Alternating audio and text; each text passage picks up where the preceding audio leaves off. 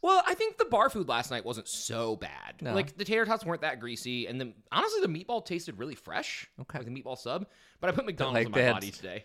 That's the problem. That's the problem. I need to go grocery shopping. Like they went out and they killed the cow in the back, and then they're like, grind it up. I heard it mooing. Ah.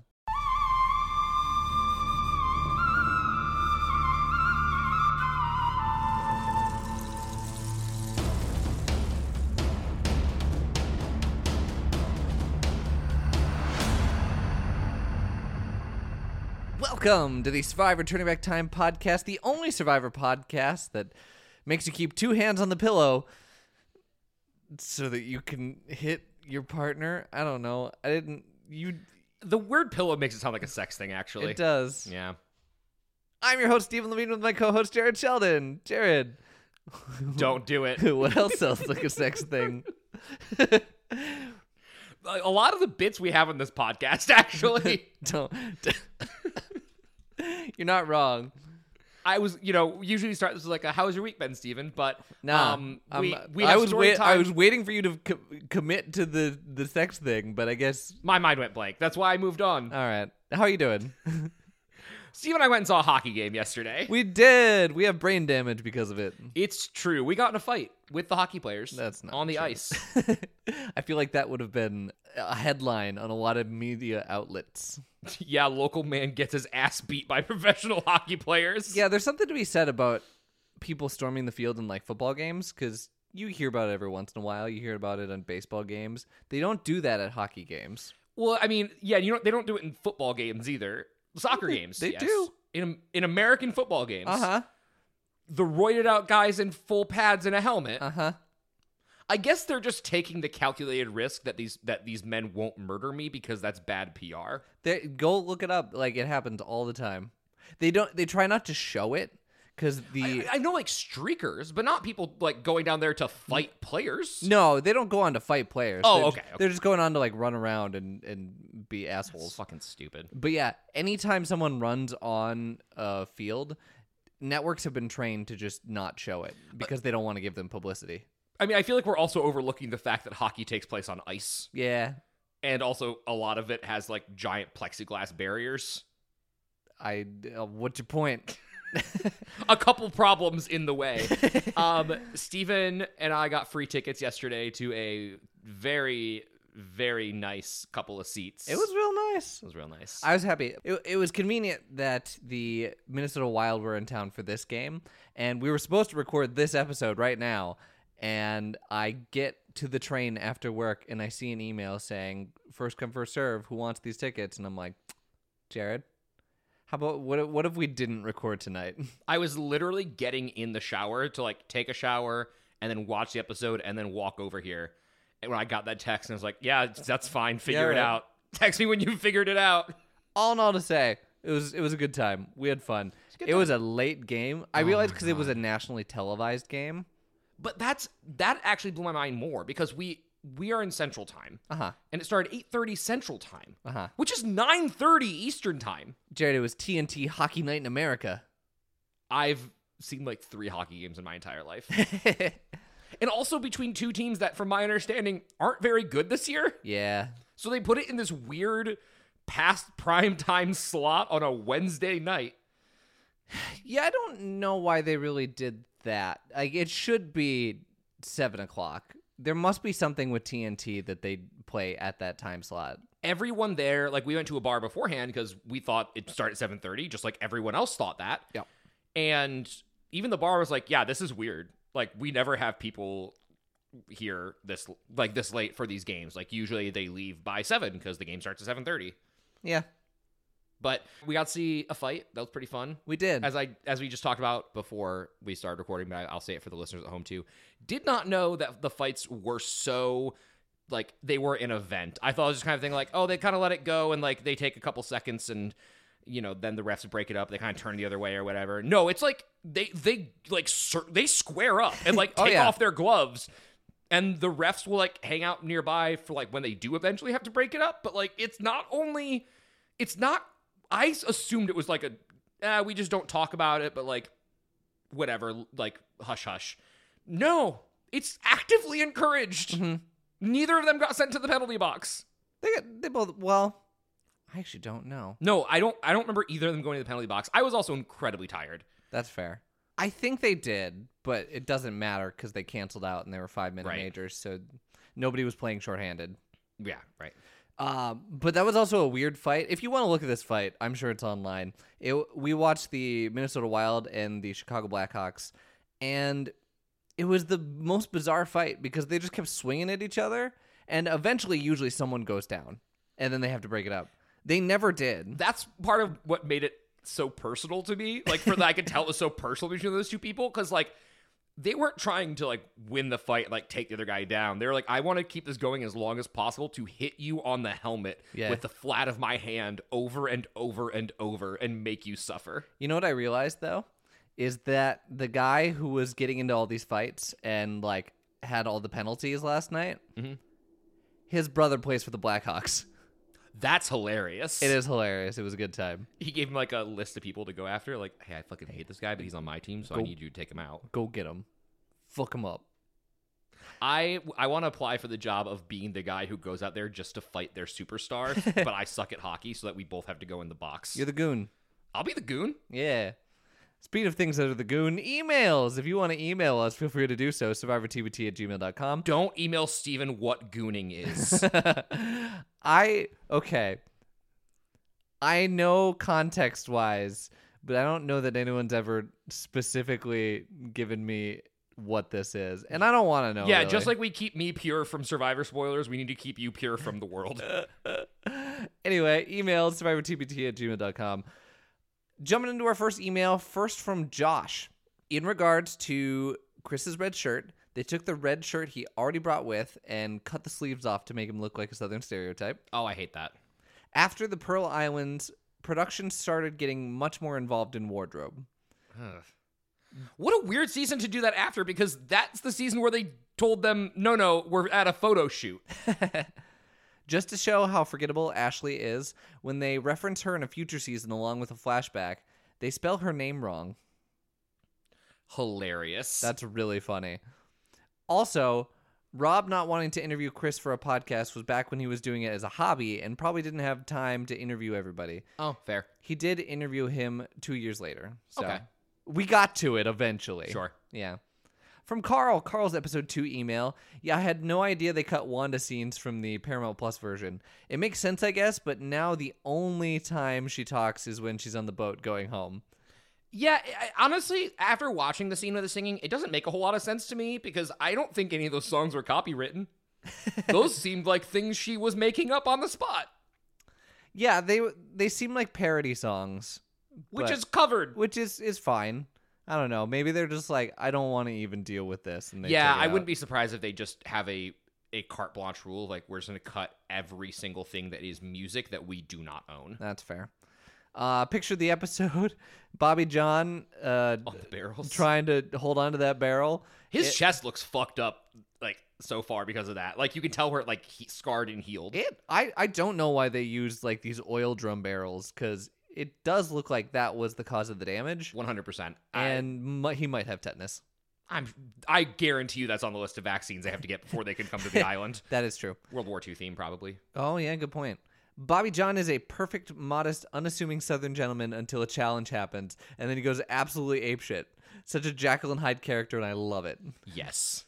This will come as no surprise, but Ian said they were out there for like 3 hours a day, every day, looking for that box of Flint. How many days did it take them? So I feel like the show leads us to believe it's the next day. It's the next day. But I don't know that that's the case. Huh. It can't be more than like 2 days, maybe 3, because of by the time they get to the next community challenge, they have fire. Right. Weird. Although I think the shooting schedule, they don't say it though. The challenge schedule doesn't seem to be, well, it's the same episode, and I don't think I can't imagine that they would cut stuff that happened after an immunity challenge several days later and put it earlier in the season. Maybe. I don't see why you would do that. They can get away with it because they haven't dropped anyone. That's true. I just don't see why they would unless they're trying to be like, Kuror was perfect at everything. But that just seems kind of unlikely to me. I guess someone will write in if that's the case. The other thing I did want to point out with that, though, is the shooting schedule has not been normalized. Like, most time it's really easy to tell, like, okay, day off, reward, immunity, day off, reward, immunity. One of the challenges somebody on Oolong, I think it was last episode, was like, we were expecting a challenge tomorrow, but now suddenly it's today. Yeah. And so they could be fucking with it all over the place for all I know. That's fair. Yeah, they do seem to be playing with it a little more. It was very formulaic at the beginning of Survivor. Yeah. And at this point, they're like, I don't know, keep you on your toes, I guess. It could have to do with building schedules or weather or like what the fuck ever. But Yeah. Things I liked. James saying, come on, to punctuate sentences. Kobe pausing to get centered before doing the obstacle course and then falling off in less time than it took for him to get centered. I forgot to talk about that. Yeah, that was fucking gold. I loved it. It was really funny. Anytime you set yourself up for like, this is a big moment, you better make it. This is a great season. Like, it's so jam-packed that I'm missing things every episode because there's just so much to talk about. Yeah. From Tyler. Tyler says the Examiner ranked Vanuatu at 21st out of 30. Entertainment Weekly has it ranked as the 7th worst season, with the only season so far below being Thailand, which it has as the 4th worst. That scares me. I can see the argument for it. I don't agree after the post-merge, but I can see why it wouldn't be everyone's cup of tea. It was ranked 31st out of 40 by the Purple Rock podcast. Zap to It ranked it as the 3rd worst season. The Rob Has a Podcast listeners ranked it 17th out of 30 in 2015 and 23rd out of 40 in the 2021 update. Okay. Inside Survivor ranked it at 22nd out of 40. So what I'm getting here is its peak is like mid, is like middle of the rank, and some people think it should be like way at the bottom. Yeah. It's like high bottom third. Yeah. Typically. Which is funny because I have it... Or in the middle. I probably have it higher than all of those then, but we have a lot more seasons to go. That's true. We got a lot of good seasons to go. Yeah, I think the only ones I have it ahead of right now, or I have ahead of it right now, were Amazon and Borneo. And Pearl Islands. We do have some bad seasons to go. And it'll happen. Chris actually did do the interview with Rob Has a Podcast in 2012. Great. A correction. It was actually Ibrahim that voted for Kim, not Stephanie. He felt like he couldn't vote for Ashley because she was the one who picked him to be on the wall. That's right. Yeah. Good catch, Tyler. Yeah, good catch. My bad. Way to go. From Josh, just a thought I had when rewatching this season alongside Australian Survivor's 11th season is that this season feels so much like an Australian season. That won't mean anything to you, but maybe someone else will find that interesting. Okay. So this, as in Palau, feels like Australian Survivor. Interesting. Okay. If that's the case, I can see why people really like Australian Survivor. Okay. And then one last email here. We got one Carl's episode 3 email. A note I forgot to add from before. The Survivor Historians podcast I've mentioned a couple times has a running gag that the Ashby line, basically the idea is you can replace any character with Ashley Ashby from Palau, one of the most irrelevant castaways ever, and not significantly change the season. That character is below the Ashby line. So if you can take him out. Oh, I see. So this is in football a while back. There was something called the Dalton line, which was, this is back when Andy Dalton was the starting quarterback of the Bengals. If your quarterback was better than Joe Dalton, you had your starter. If your quarterback was worse than Andy Dalton. Jesus Christ. I'm thinking of Joe Burrow now, who's actually really great. If your quarterback is better than Andy Dalton, you have your starter. If your quarterback is worse than Andy Dalton, you have to replace him. So that's that. Yeah, okay. If you can replace, that's interesting. I'm trying to think if there's anybody else on this season that falls below the Ashley line so far. And it's hard to say because Crore hasn't had to vote anybody out, so we don't know who we're going to get more of before they go home. I have one in mind, but I don't want to say. Sure, that's fair. I'm sure there will be at least one more. There's just too many people on Crore. Yeah.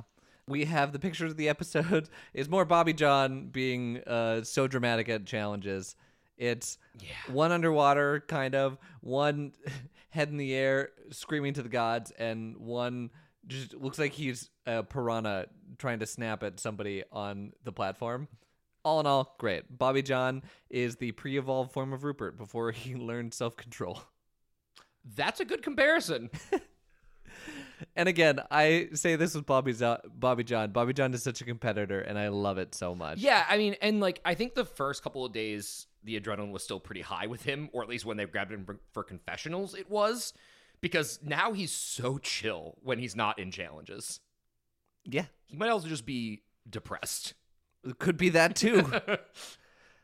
Yes, the other Jonathan note was about him probably saying the N-word. I held off because the story doesn't end with him. Jolanda heavily implied that it was both him and Jeff, the contestant. Yikes. The contestant, not Jeff Probst. I figured, yeah. That said it to her at the pre-jury lodge. The exact way she worded it is actually a little spoilery, but yeah. Suffice to say, she doesn't say their names, but they are the only two that fit the category she gives. Interesting. Not only did they apparently call her the N-word, but they got into a fight that was so intense she had to grab pool cues to defend herself. Jesus. The pre-jury Ponderosa trip later got split into 3 groups, as someone else mentioned. Holy cow. What's so funny about that is, like, Jeff seems like such a chill guy on screen that, like, if you told me that a contestant got in such a heated argument that somebody had to defend themselves with the pool cue, I'd be like, oh, what did Bobby John do? Or, like, what did James do? Like, Jeff wouldn't be in my top, like, 4 of who that could be. Interesting. Wild. Yeah, that is true. I feel like from what we see from Jeff, he's just like team guys, like let's be good. Yeah.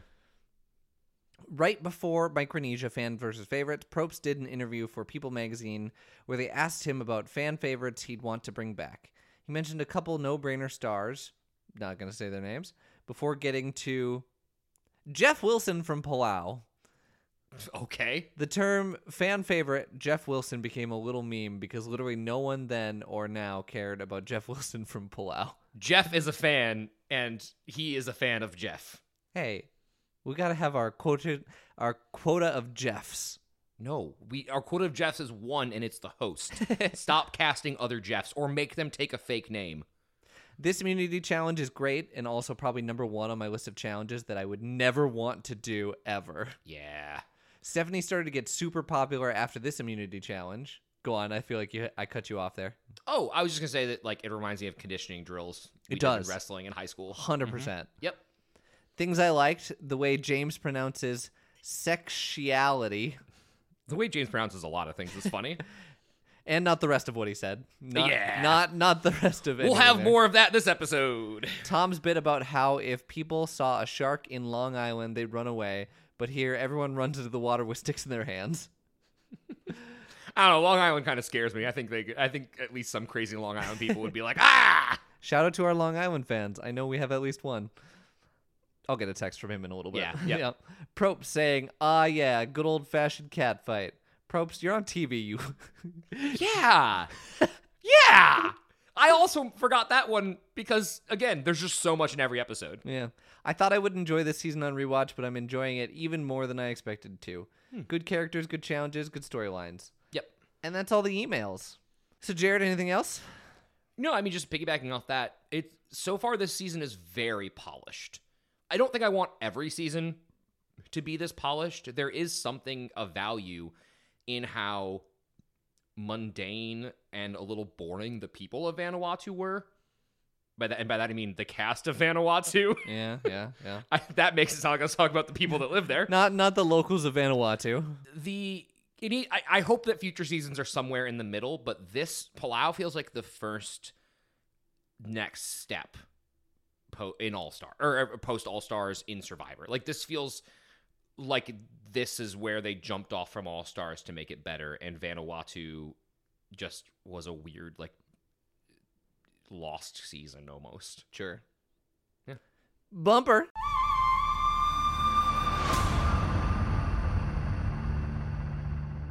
All right, so this episode came out on March 10th of 2005. Literally nothing happened the week between episodes, except a large number of D-list important people died of cancer at various ages. That is a weird phenomenon. People I've never heard of. So I picked one that I thought would be fun, and I'm gonna play a game with Steven here.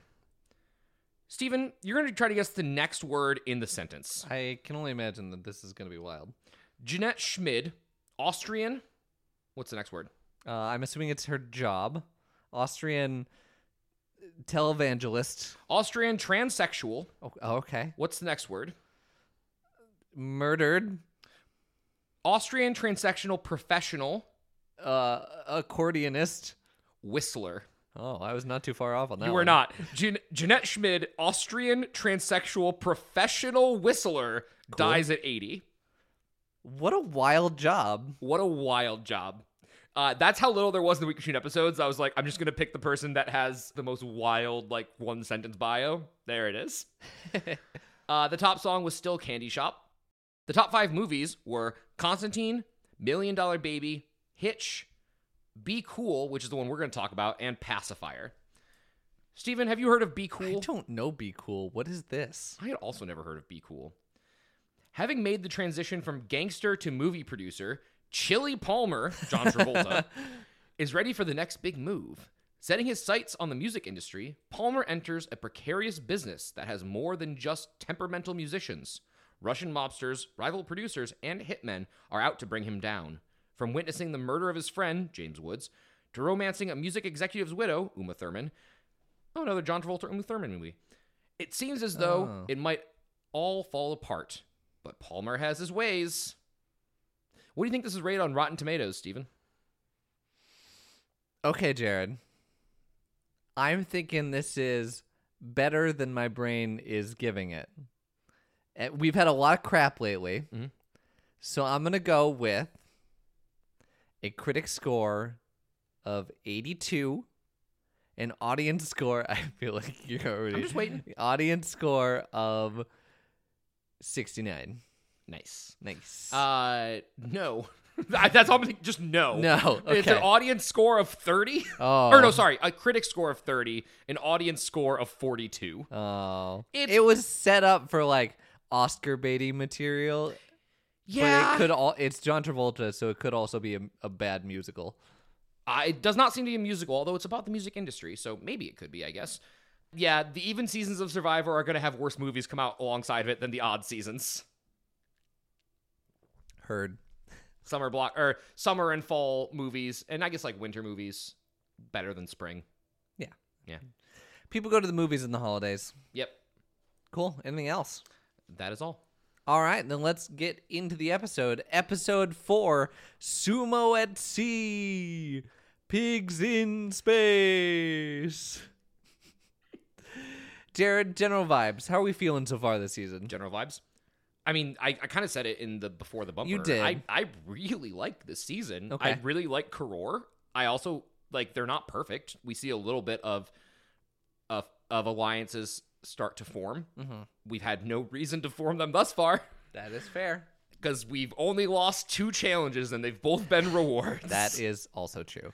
Yeah, I want to take a stab here.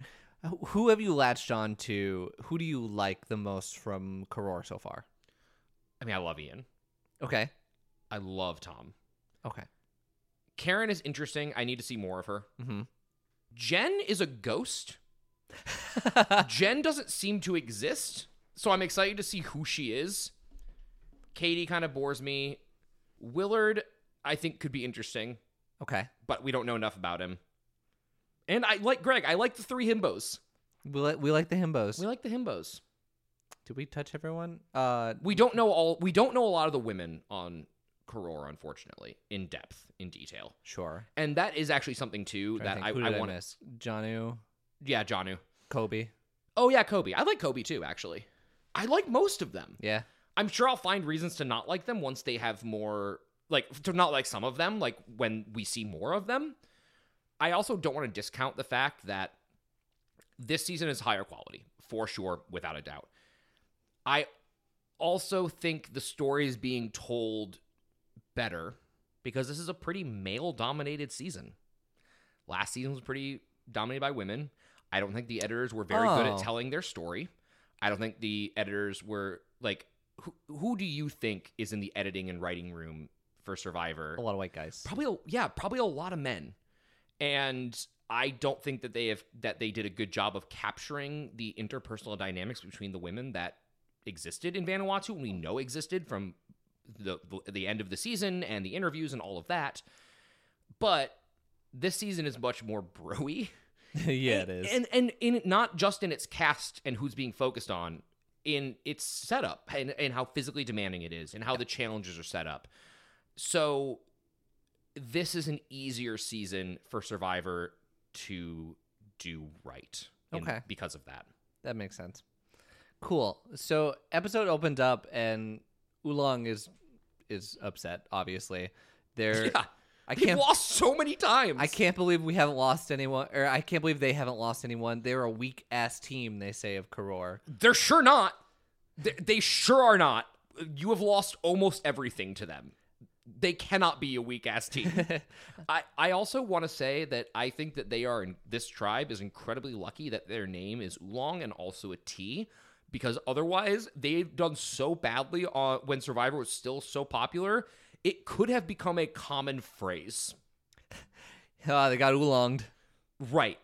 Like, or be like the 2008 Detroit Lions. Like, it'd be like mentioned like that of like, wow, like when your group's so fucking bad, like you're an oolong, but like that's a T, so people would never do that. What would they have to do to hit that point? Here's a question. Yeah.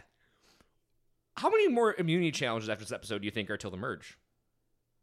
Like, I know that you know the answer, but like in a typical season, how many would you think if it wasn't this one-sided? Well, they usually get to around like 10 or 11 people. Yeah. So right now we have 14 because we have 9 on Oolong, 9 on Karor, 5 on Oolong.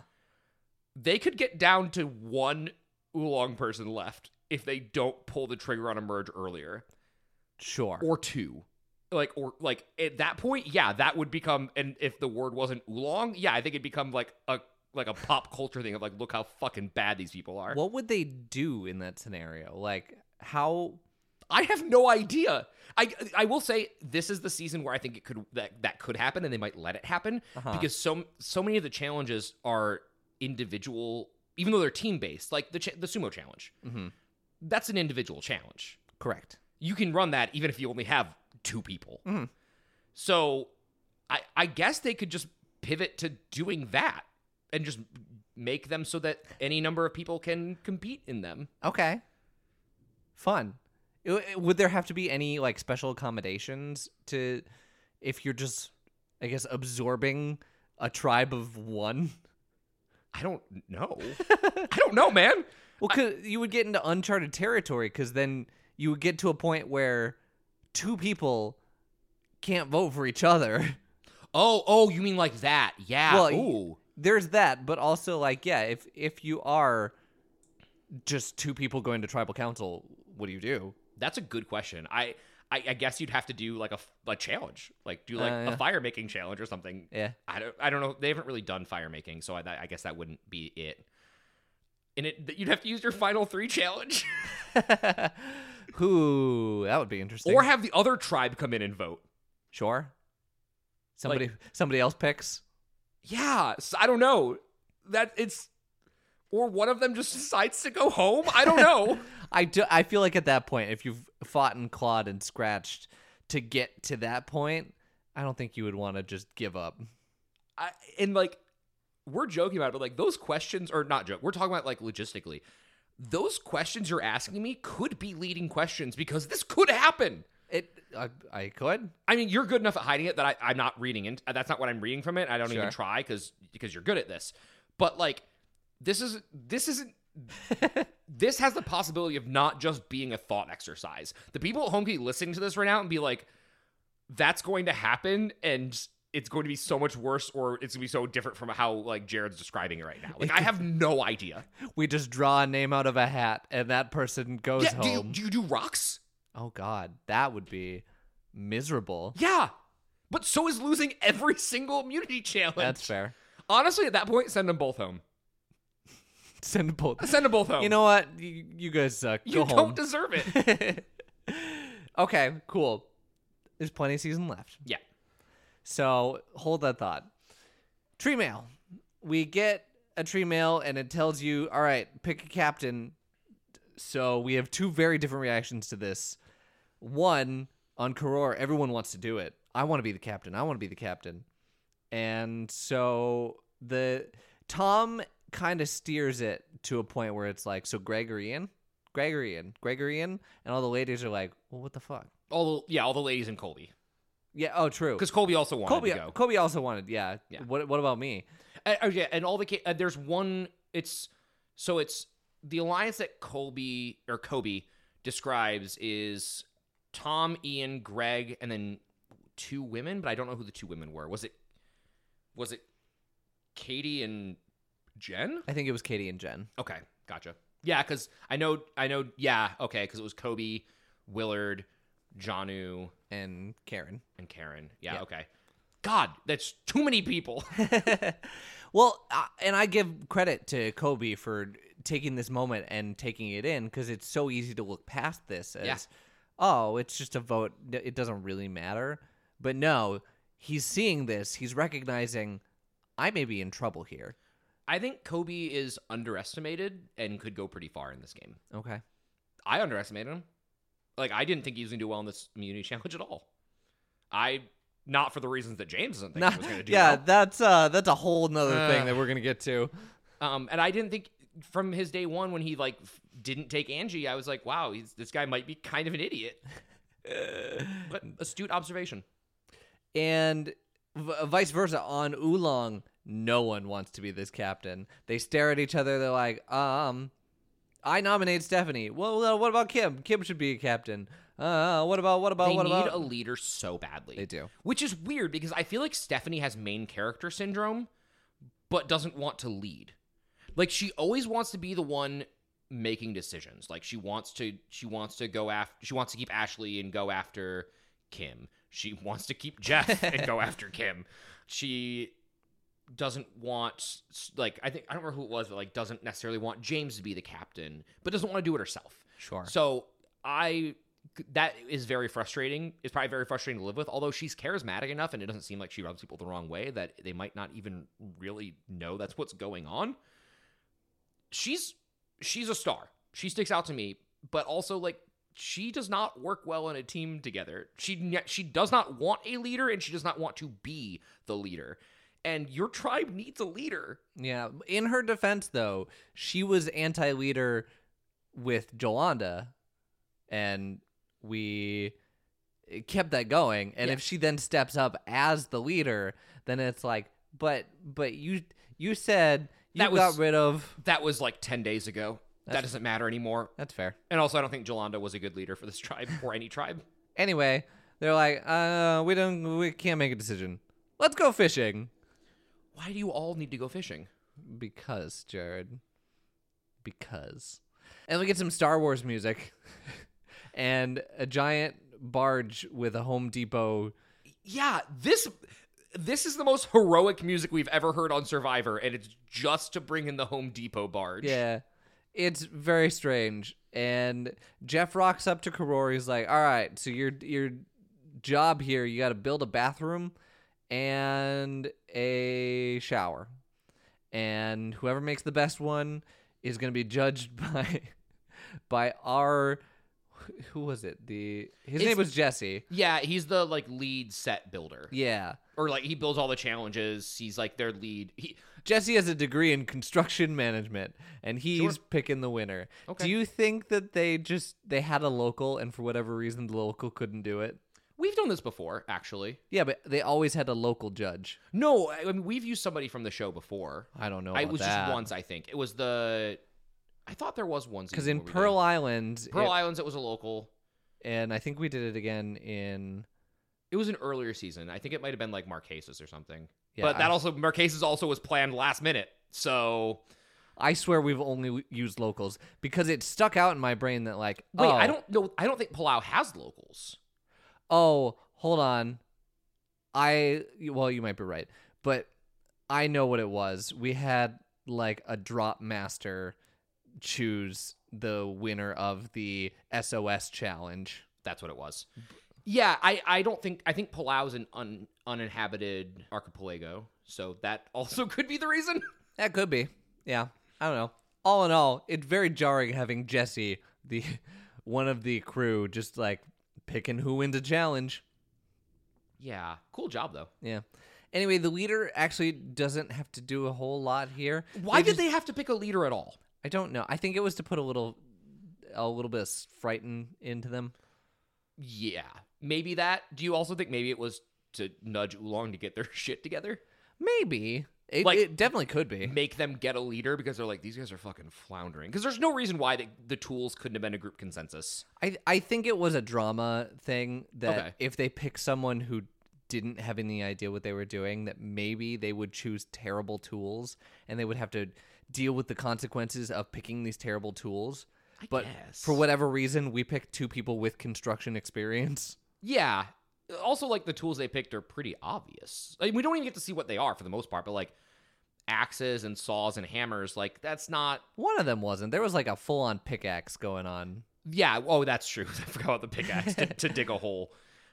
And the really cool hatchet hammer combo that James grabbed. That was cool. Pretty dope. Yeah. But, like, there aren't a lot of wrong options unless you're intentionally trying to choose wrong options. Fair. Okay. Anyway, Ian was the leader for Karor, and his father owns a construction company. We rock up to Oolong. They're fishing. They found Nemo. And Jeff's like, come on in, guys. So who's your leader? We didn't pick one. The gall for them to be like, no, Jeff, we wanted to ask you what the challenge was about first. Yeah, tell me, what do they have to do? Like, no. If he wanted you to know that, he would have told you before, like, in the tree mail. Hold up here. You didn't I explicitly told you to pick someone, and you disobeyed Jeff. It was really funny. It was pretty funny. And like, James is the leader. And luckily they did, because James used to build houses, so got to pick all the tools. What did you think of these two shelters? Well, first of all, I think it's fucking ridiculous that they're like, Jeff, contestant Jeff, yep, we're going to get you an ankle brace. But the next day, we're going to give you 5 tools to build an entire ass bathroom. And then one of you will have a full construction crew build a shelter for you. Because I remember you said, you were like, well, the argument is, well, you wouldn't have that if you were surviving. And that is the argument that they would make. You also wouldn't have a fucking construction crew. Like, just give the man an ankle brace. I mean, now that I know that he might have dropped the N-word, I don't give a shit. But, like, logistically, like, come on. Anyway, I mean, the strength of Karor is that they use each person's individual strengths. Like, if they're not good at something, they don't make them try to do it. They don't try to fit square pegs into round holes. And they use what they're good at creatively. So, okay, cool. We'll make, like, a path that's decorated. We'll carve out, like, a sign for the bathroom. Like, these little touches of detail for the people that are participating that might not be very good builders. And then you go over to Oolong, and it is all trying to fit square pegs into round holes. Like, they are not trying to specialize in any one thing. James is trying to make 5 copies of himself and gets mad when he's like, oh, well, Kim, we found something Kim can do. She can sit on our butt and sew. Well, that actually could be useful if you made it, if you thought outside the box and made it useful. And I don't think the structural stability is what won the challenge for Karor. It was the creativity. I think so too. The structural stability did not help the Oolong tribe. Yeah. As we get, again, I wish I remembered the name of the guy who was doing the Pearl Islands one, who was just going around shaking things. Yeah, but it doesn't matter. I think Jesse got this right. I think Karor was both the better built thing, but also the most fun and creative. Yeah. The adjustable shower got it for me. That was pretty cool. I was like, oh, cool. And the cool thing about this challenge is that honestly both teams win. Like, yeah, you don't win at all, but like you still get a bathroom out of it. Yeah, get a bathroom and a shower. Yeah. Like that's pretty nice. And let's be honest, like they're gonna merge in at most there's four more people that need to go home, so 3, 6, 9, like 12-ish days. Damn, you're fine. Like that sucks, but like eventually you're gonna have that shelter too. Sure. Yeah, so Karor wins, and their reward for this is getting the construction crew to build them a shelter. And a nice-ass shelter, too. Jared, is this the most OP reward ever? No, but it's up there. Okay. I mean, the first one that will always probably be the most OP, that wasn't even technically a reward, is the first episode of Pearl Islands. Fair. That will always be the top, I think. Yeah, that makes sense to me. But there's been some other really, really important ones too. I mean, this isn't the first time that they've, like, the All-Stars one, like, sure, they didn't have the construction crew build a shelter for them, but, like, Boston Rob built a pretty comparable shelter to the construction crew. That's fair. But yeah, it's a huge boon to a tribe that didn't need it. And James has the gall, the audacity to be like, it's probably just because they haven't won one yet. Like, that's probably why they won a reward challenge. Yeah. Yeah. I forget who it was. I think it was Stephanie was like, they've won so many things. What the fuck are you talking about? Yeah, it's crazy to me. Like, that copium is so unhinged. Also, Ibrahim, this whole episode is like head down, and like it's on the fishing boat. It's like in camp, and I can't tell if he's just like depressed on the boat. I can't tell if maybe he was praying. I don't know, but there's something. I can't get a read on Ibrahim at all anyway. And now he's like not even like showing us his face half the time. Sure. There is a really good shot though of like when they're waiting for the boat to come back, and it's James and Ibrahim both just like standing in like shin deep water, like just staring down at the water, being like, so it wasn't us, huh? The waiting would be torturous. I think the funniest part of this was at Oolong. They're coming back. They'll be back. Yeah, I swear they'll be. It's not sunset yet. They're gonna be back. They always come back. I have a lot of thoughts on stuff that happened in there, so I'll try to rattle them off because I know Sure, we're gonna go go long, because God, the season's so good. Yeah. I can respect that Karen hates having like having Tom be like the man leader. I get it, especially because like she has a kick-ass profession. I'm sure she's kick-ass at it. You need one strong leader for a challenge. The rest of the time, I agree with you. If you want to be like a little more like, oh, don't step over people, but like the final product is pretty collaborative. A creative challenge, you need a leader. Correct. Steph just can't seem to get along with fucking anybody. I also want to, I do want to give James a little bit of a break in how he handles the tribe, because he did not ask to be in this position. He explicitly did not want to be a leader, and he's trying to step up, and he's bad at it. Mm-hmm. Now, that being said, don't be fucking sexist. Don't be sexist. Or homophobic. I am a building. Oh, yeah, and Kim, every season we have a lazy person that, like, I sometimes I'm like, wow, that person seems lazy, and sometimes I'm like, that just seems like editing. Kim seems really fucking lazy. I'm not gonna lie. I mean, maybe that's selective shots, but everyone seems to think that. Especially because this tribe has... We've talked, and from the perspective of Bobby John, everyone is lazy, but even everyone else is like, Kim, come on. Yeah. And also, it seems like they get to keep the tools after the challenge is done. Yeah. So you can just build your own nicer shelter. You still have the tools to do it. That is true. That's another reason why I don't think this reward's entirely OP. Yeah. Okay. Cool. And then we jumped right into immunity after this. So do you have any other thoughts? No. Okay. Pacing wise, I was getting a little worried because this goes on for a while. Yeah. And I was getting that feeling in my gut of like, oh, this isn't an episode where somebody gets voted out. This is an episode where something happens, isn't it? Oh, I see what you're saying. Because I was like, we've been on this. We spent a lot of time on this. And the last time that happened was also a shelter challenge. It was Sue and All-Stars. So I was like, ooh. Like, I was just getting like flashbacks and being like, and then they showed the challenge. And I was like, so who gets medevaced? Let's find out who gets medevaced. So in this immunity challenge, we have one-on-one, essentially fights where you're pushing someone off of a floating platform, and you have a little, like, almost like a blocking pad for football. Yeah. You have to keep both hands on the bag at all times. You cannot use your feet. Don't use your feet. Yeah, don't fucking kick people. But it was weird how, like, in detail, they're like, you can't do it. Yeah, I mean, I think this is one where you don't want any ambiguity on the rules whatsoever. That's a good point. Oh, I did have one thing I missed, which was James has a confessional at night. And like at night. But like you can hear other people talking behind him, like at camp, which is just always jarring. Like, I know it's not a secret confessional. Like, it's one where he's just talking about, like, how much it sucks. But it's like, wow, you can see and hear people. I think it's harder to get away for night confessionals because, especially in this season where you've already lost someone to a night injury. Yeah. So you probably don't want to go too far. Yeah, can you imagine if, like, Jeff had rolled his ankle because production went to interview him and he followed them and rolled his ankle? Yeah, that'd be pretty shitty.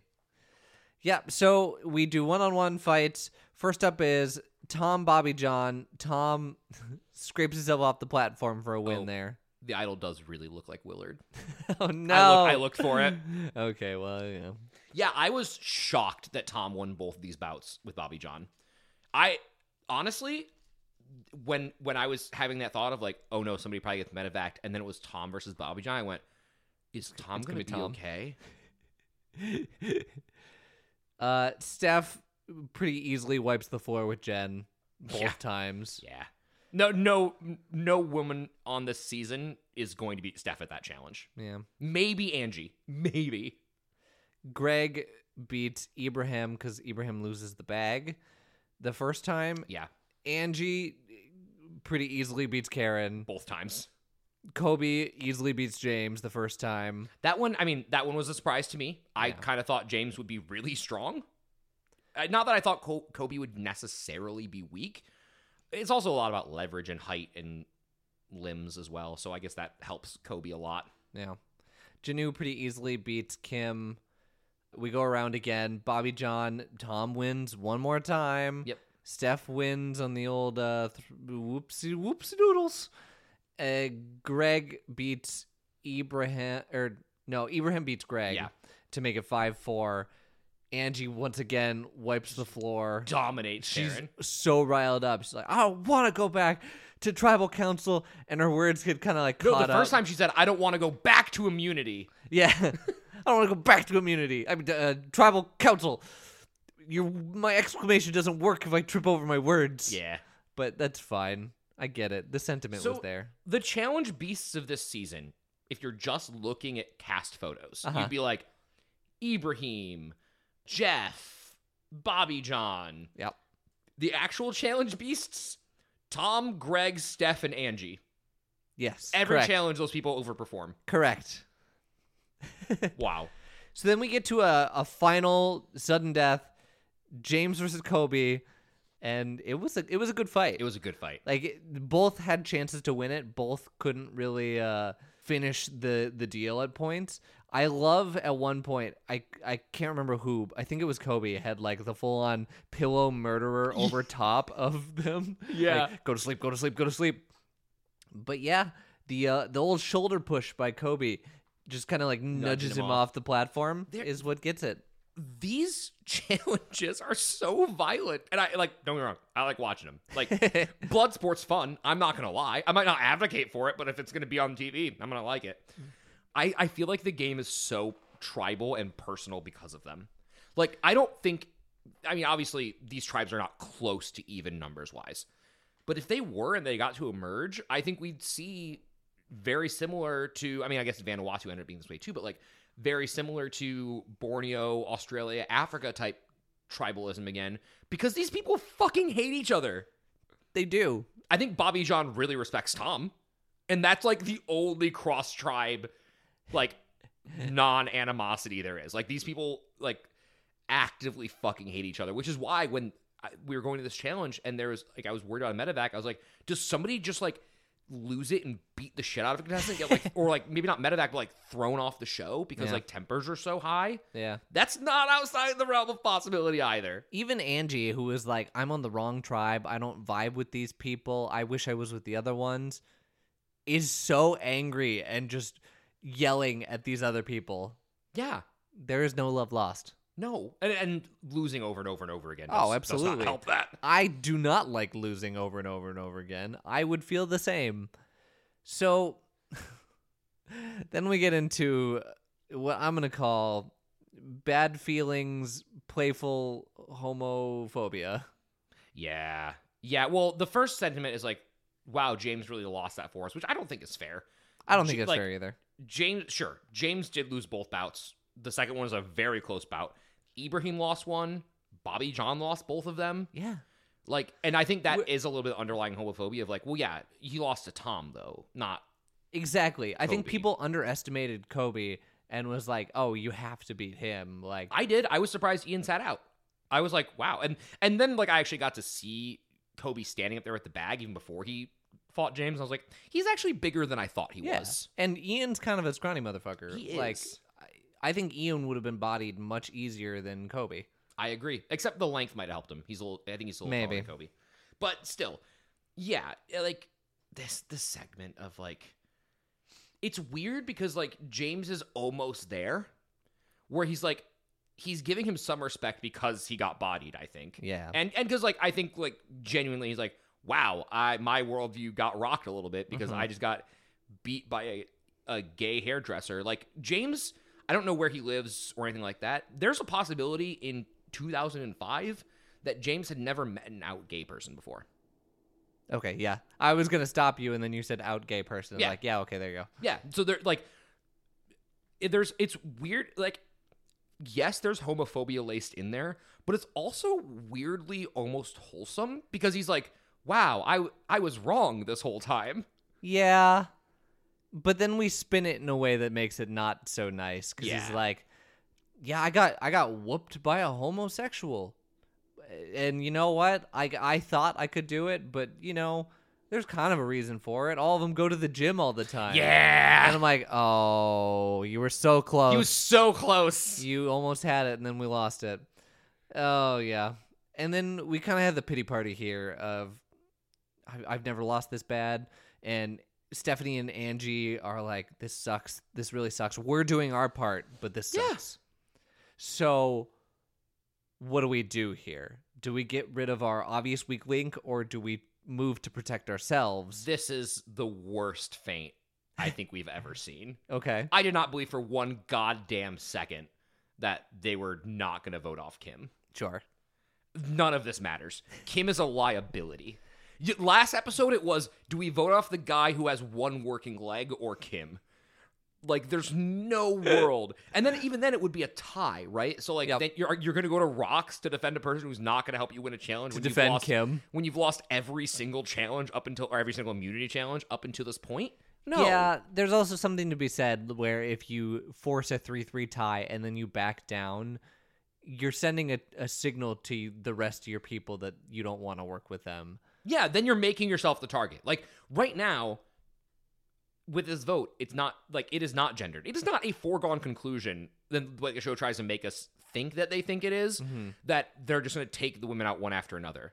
They also saw that the women won those, have been kicking ass in the challenges. Yeah.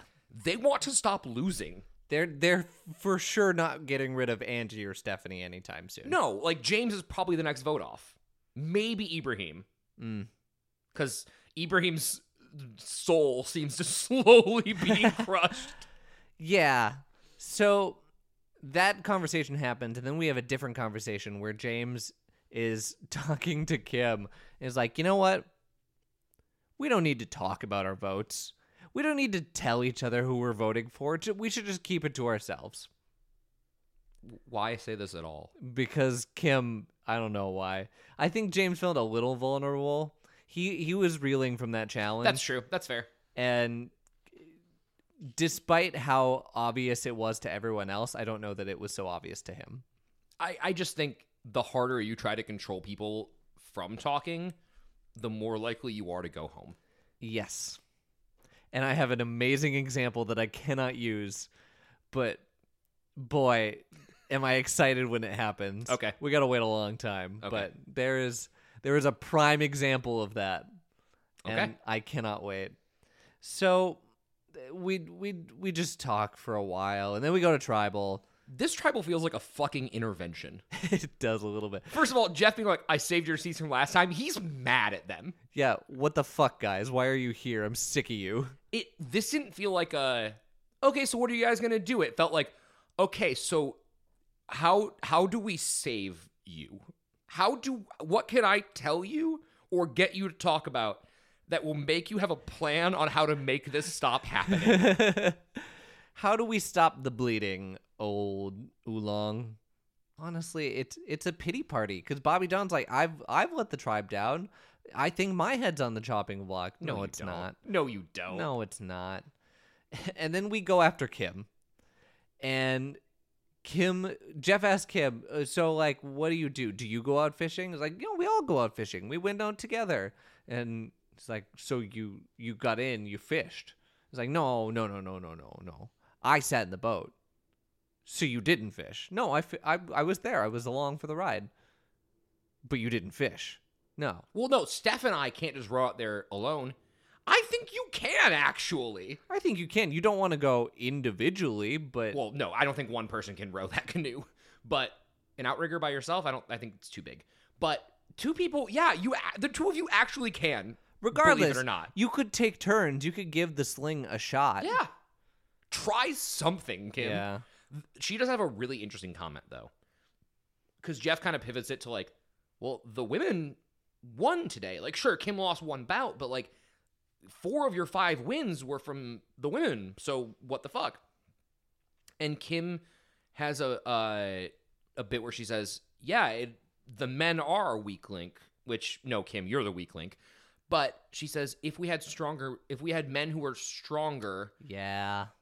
And had more passion and control of that passion, we would have won. And that stuck out to me. Sure. Because we mentioned Bobby John being just coked to the gills in meth and challenges. The dude sees red. And that is not cohesive for team challenges. And it's probably not just him, right? It probably is a shot at all 3 of them. I think that there's something to that.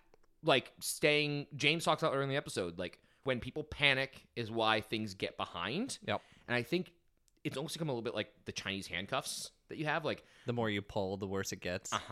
They're so desperate for a win that everyone's panicking. And it's a death spiral. All right. And you had a good point. Like, we transition into the gender talk for a little bit to end this.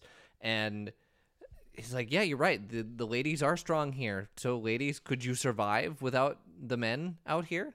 Like, could you just, if you cut them, are you going to be okay? And they're like, yeah, of course. We're fucking fine.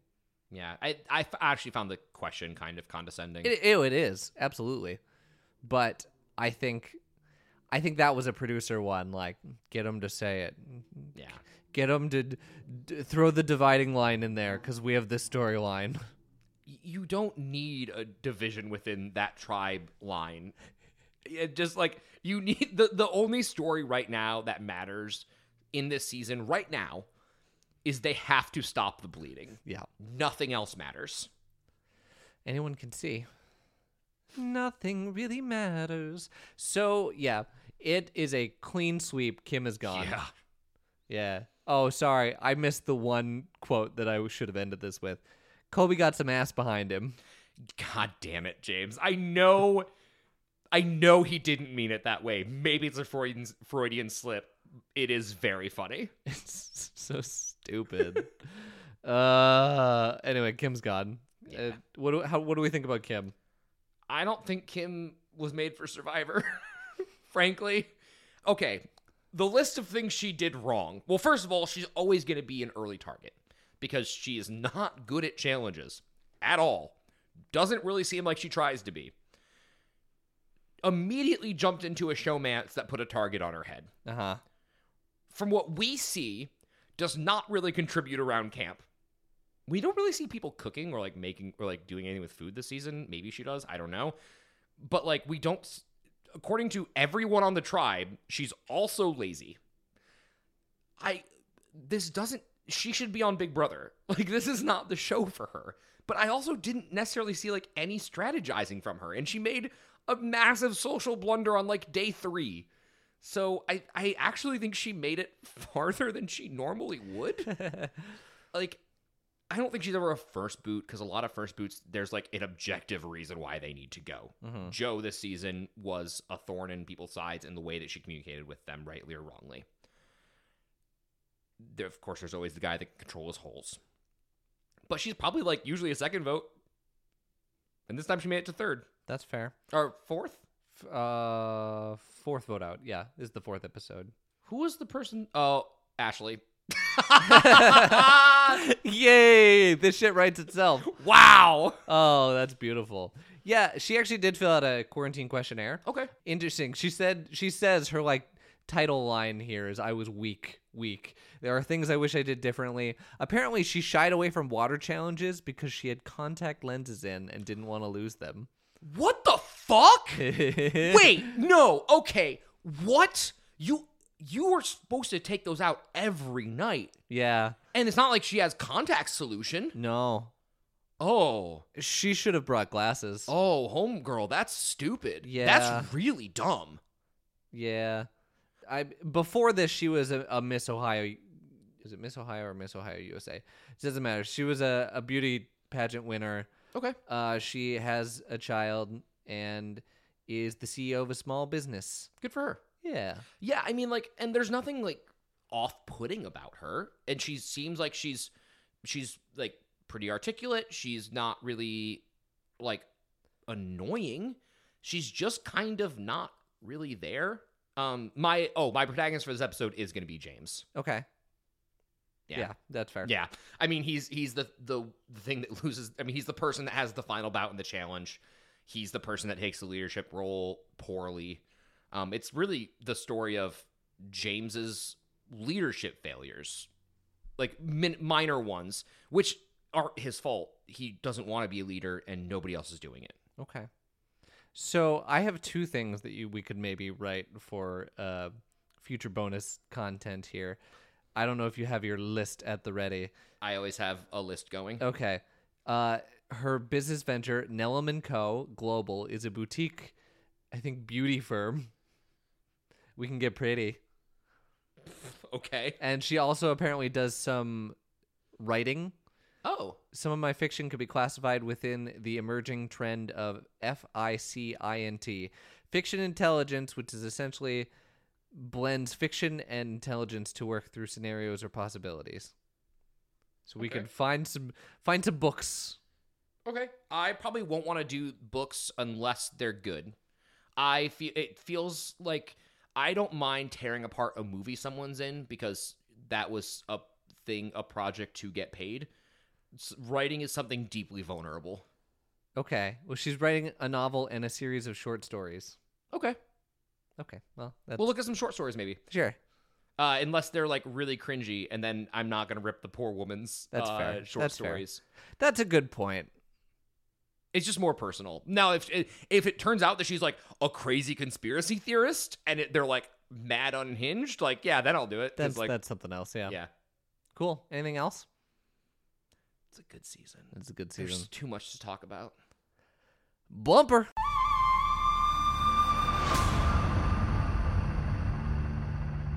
That'll do it for this episode of the Survivor Turn Back Time podcast.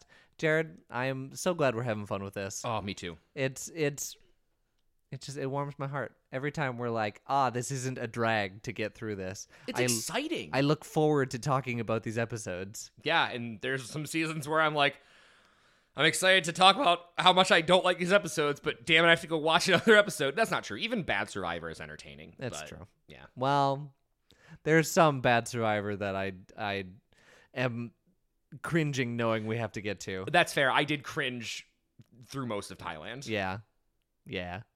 Anything you'd like to promote?